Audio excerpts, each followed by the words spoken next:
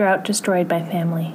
My stepfather, Mac, scoffed at the city's water rationing ordinance and watered the empty flower beds, filled the kiddie pool, and washed his 1974 Ford F-100 every day.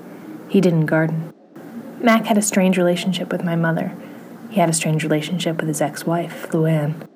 The women had a strange relationship with each other. That is to say, they were best friends. I'd come home from school and find the three of them smoking marijuana, bitching about Ronald Reagan, or washing Mac's truck. Or all three. It was also not unusual to find my mother hiding in the closet, worrying the fringe of her dresses with nail-bitten fingers and jumping at every sound. Mac lived off a trust his daddy'd left him. That's what he still called him, Daddy. Mac didn't have any friends. He used to be a violent drunk. Back in the day, he'd say to my mom and Luann, I didn't know which way was up. Good thing I met you two. The bottles in the trash said otherwise. On a scorching September afternoon, tendrils of clouds marking the sky, what people would call earthquake weather, I found Mac face down in a dark circle of dust, dead.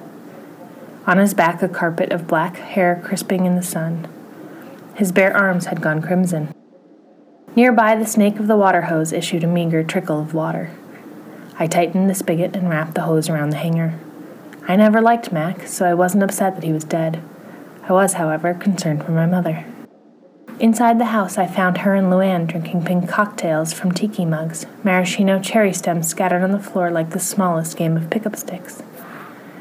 My mother held a tiny paper umbrella over her head, pretending it was raining. Mom, I said.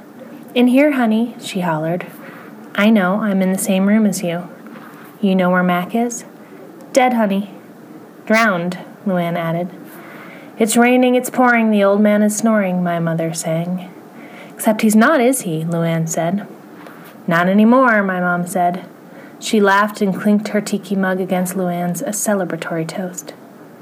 I would move the body. What else could I do? Call the police? Have my mother incarcerated? Then what? Where would I go?